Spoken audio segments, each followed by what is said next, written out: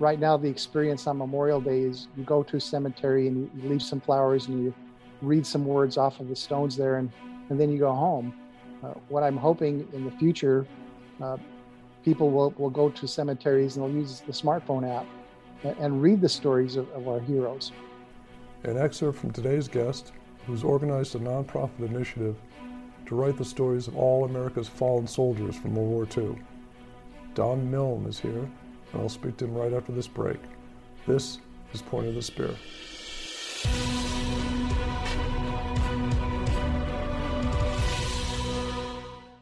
Welcome back. I'm Robert Child.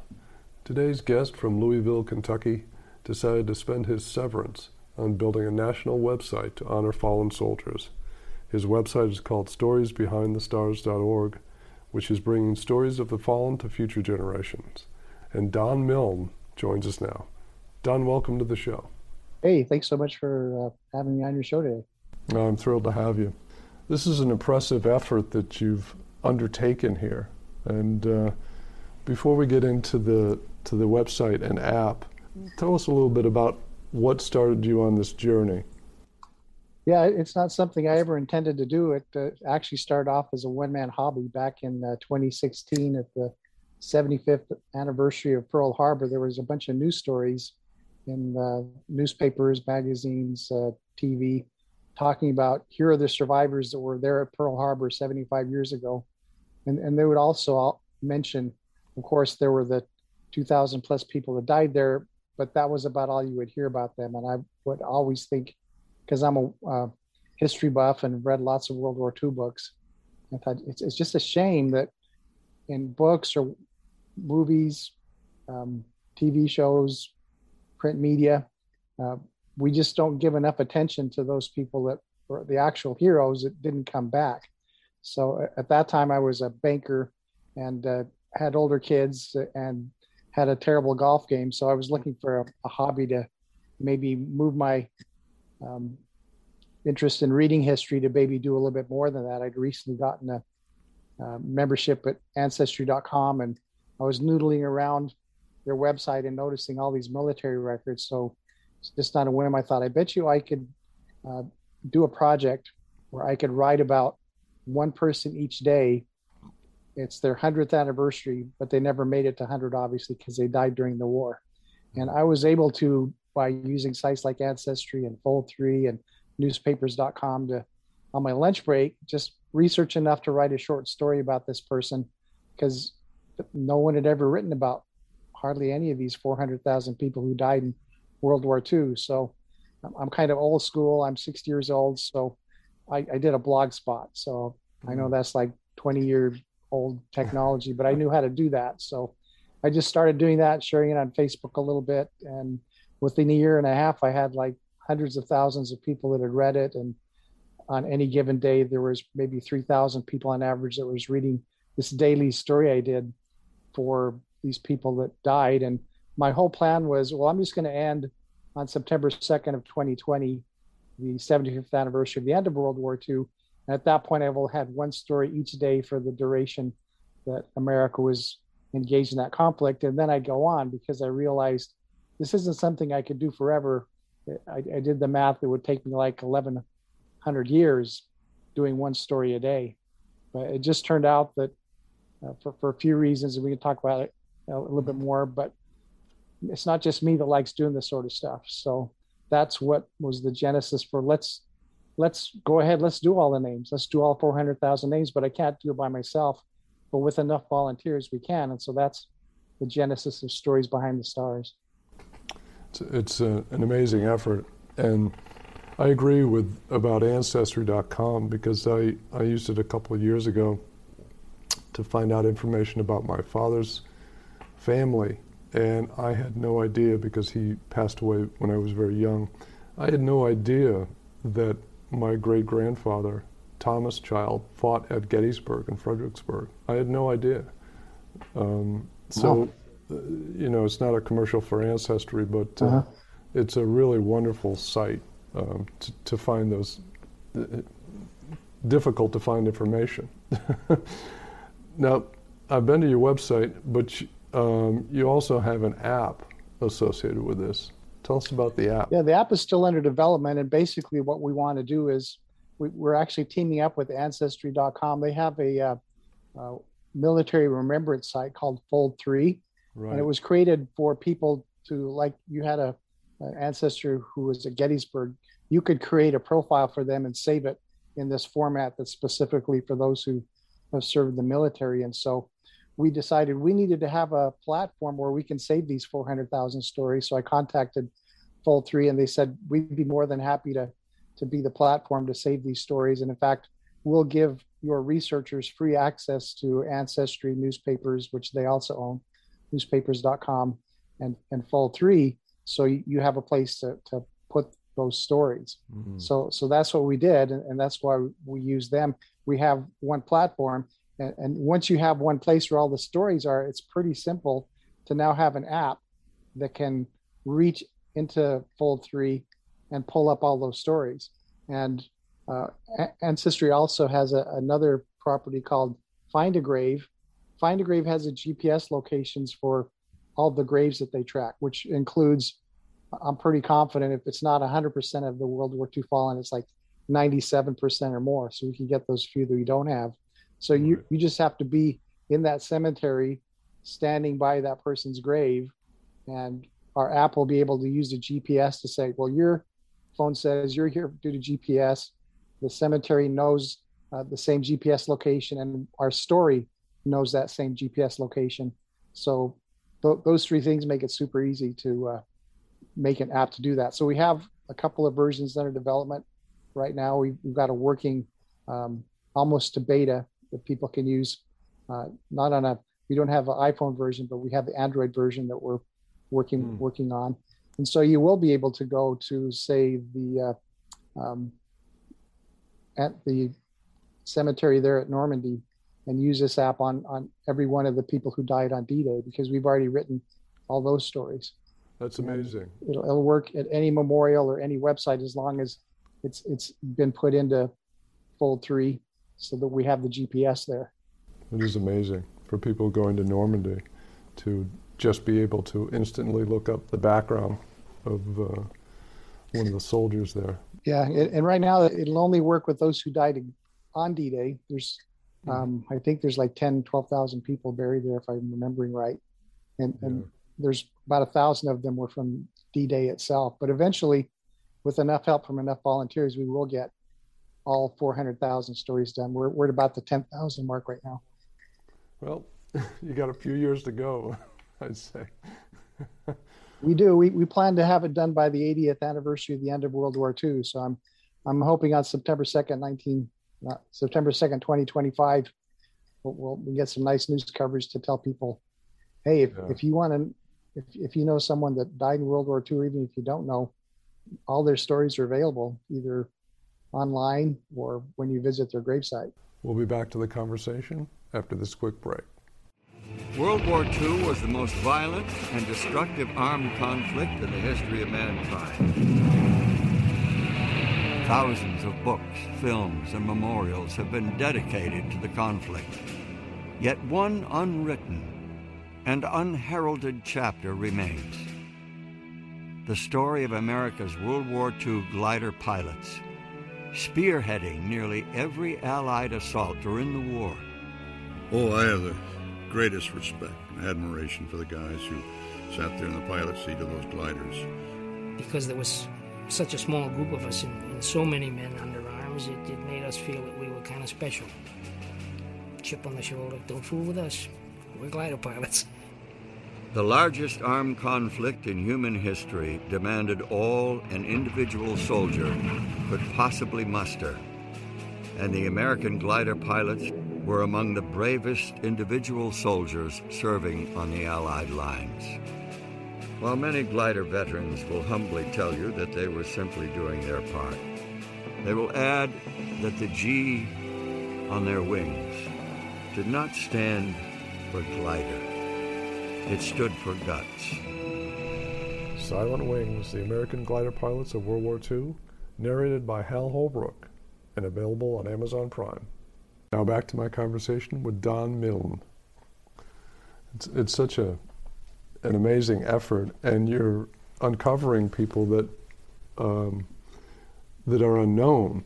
And one of the stories that I noted that you have in your database is a woman, I believe she was a squadron leader, Catherine Duzak. Yes. Tell us a little bit about her story. Yeah, so among the unknown people, she should probably be one of the better known of the unknown because of her amazing life. She was born in 1905 in Washington, so obviously wouldn't be around today. Very unlikely if she would have survived the war with having that early of a birth date. She was very smart. She was on the debate team in high school. She was also very athletic. She was on the tennis team. She got championships at the high school level in both those pursuits. She was actually the valedictorian of her high school when she graduated. She did a year at Washington State University, and then she transferred to Stanford, and she ended up getting a degree in psychology. So pretty big accomplishments for a woman in the 1920s. There's a funny story related to that. As while she was still at Stanford, her and her cousin decided on a lark that they were going to stow away on a boat going to Hawaii. So they weren't discovered till a couple days later on the boat. And so the captain says, well, we can't have them go all the way to Hawaii. That's not right. So there was another boat that was going to come close to them that they were going to transfer them over to a sea-to-sea transfer there in the middle of the Pacific. And they both all of a sudden came down with some very bad seasickness. And so the captain says, well, this isn't going to work. I guess we have to take them the rest of the way to Hawaii. And their seasickness got better after the ships separated.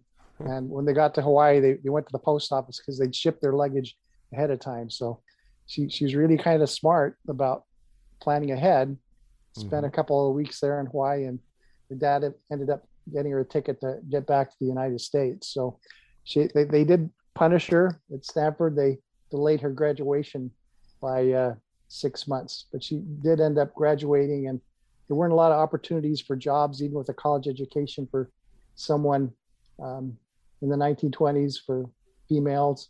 So she was working, I think, in more of a department store type position, but she ended up moving to Chicago. She somehow met an individual by the name of, I got it here in front of me here if I'm researching down my story here. Anyway, the information I'm telling you in this story is actually written by one of our volunteers, Lee Schneider. She's from Tennessee, and her focus has been on writing the stories of the women from World War II.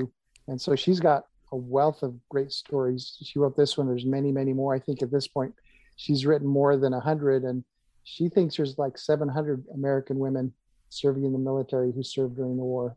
No, Catherine was an aviator. She was a squadron leader. Yeah, not at this point yet, although after she got back from Hawaii, she did go back to Hawaii as a graduate, and she did learn to fly a small plane at that point.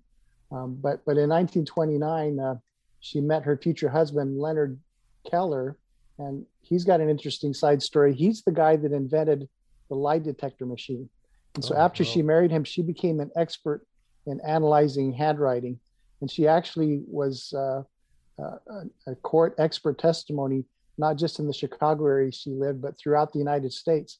And if you were to look into 1930s newspapers, you would see her name showing up countless times because it was kind of unique. Here's this woman that's an expert in handwriting, and she's giving testimony as an expert in cases all throughout the United States. She also set up a detective agency while she was in Chicago, the first all-woman detective agency. She created that. So by 1940, her husband, it appears, may have had a drinking problem and was not paying her attention. And so it looks like they were separated, and they eventually got divorced. And then she met an individual with the last name Duzak. So that's why her last name, when she passed away, was Duzak, because this guy she married, he was actually a major, Rene Alexander Duzak. He was born in Buenos Aires. From his name, it appears he has some sort of a French connection. And He actually was working for the OSS, the precursor to the CIA. And she ended up, because they were separated, he was in the war and she was at home. She decided to join the WASPs. And because she knew how to fly, they put her in a position of prominence. And that's why she's a squadron leader over the WASPs. And so she did that. And she was flying the smaller planes. The WASPs were used to transport planes from, say, where they were being built to locations closer to combat when the men would take them over. But towards the end of 1944, the military decided, we've got enough men pilots now. We're going to start to, we're going to get rid of the WASPs and we won't use them anymore. And so she went on a trip. She flew her plane to Washington, D.C. to have a meeting with some of the people there to see if she could get her women pilots, some commercial licenses so they could continue to fly. And on her way back to Cincinnati, she ran into some bad weather, and either weather related or fuel related, her plane crashed. So she died during the war in the service of the United States. Obviously non-combat, but that's her story. Her husband wasn't there at the time. He was serving in Europe. He actually landed on D-Day with the 101st Airborne. He had a whole uniform like he was 101st Airborne, but he was really there to work for the OSS. But he had the uniform on so that if he was captured, they wouldn't execute him as a spy. So just a totally interesting story for this woman born in 1905 to have had all these experiences while serving our country. And she is, I think, relatively unknown. I hadn't ran into anything about her until Lee wrote her story. So that's just one of at least 700 women's stories that we're going to be doing for this story, for this project. And just an indication of, I think it's fun. I think when Lee was doing this, she said, wow, I can't believe the information I'm finding. Why don't more people know about this? But it's going to happen as more of our volunteers step forward and start doing these stories. Not everyone obviously is as colorful as Kay was, but they're all worth taking 2 or 3 hours. That's about the average amount of time our volunteers take to write these stories and come up with the information that will be shared in the most obvious location. When you go to a gravesite or memorial and you say, oh, look at that person's name, I wonder what they're all about. Well, you'll be able to use your smartphone to find that information instantly. It's an amazing story. Have you gotten help from the military on your efforts? Well, not directly, or like officially the military's helping us, but I would say if not more than 50%, at least 50% of our volunteers are either former military or active military. Okay. We don't have any generals involved, but we do have a few colonels or retired colonels who are contributing stories, and every rank below that in all the branches of the service, even the Merchant Marines, which sometimes gets left out. We have people with Merchant Marine background that are helping us. That's great. Obviously, they take an interest in it. The ultimate goal, you mentioned it at the top of the show, and you have a target date to get all these stories done. Yeah, our goal is we're not a nonprofit organization with a 501c charter and all that sort of thing. We're just an initiative, which means we have a start date and an end date, and we use a fiscal sponsor that has a more permanent, ongoing entity to continue on. When our project's done, then we're finished. And our goal is we want to write an individual story about all 400,000 people who served the United States of America during World War II, died during the war. And our goal is to have these all done by September 2nd of 2025. And the only way we can do that is that we need to have about 2,000 volunteers writing an average of one story a week, which is doable. I think we already have almost 1,400 people that have volunteered, and they're from all 50 states and more than a dozen other countries, but not all of them are writing one story a week. I think the majority of those volunteers, they have like a grandfather or maybe a cousin that served in the war, and they write their story and they're done, which is fine. We really enjoy having people participate at that level, because who better to write the story than the people that know of that person the most? Right. But we have, I think, like 10% of our volunteers write like 50% of our stories because they really enjoy this process of taking these names and making a lasting legacy. What I really want to have happen is right now the experience on Memorial Day is you go to a cemetery and you leave some flowers and you read some words off of the stones there and then you go home. What I'm hoping in the future, people will go to cemeteries and they'll use the smartphone app and read the stories of our heroes. And eventually people will wonder, well, what did you do in cemeteries before you had the ability to read stories off of the smartphone? We really need to make this experience become part of the 21st century. There's no reason why an experience of visiting a cemetery in 2021 should be the same as it was in 1921. I agree. It's I agree.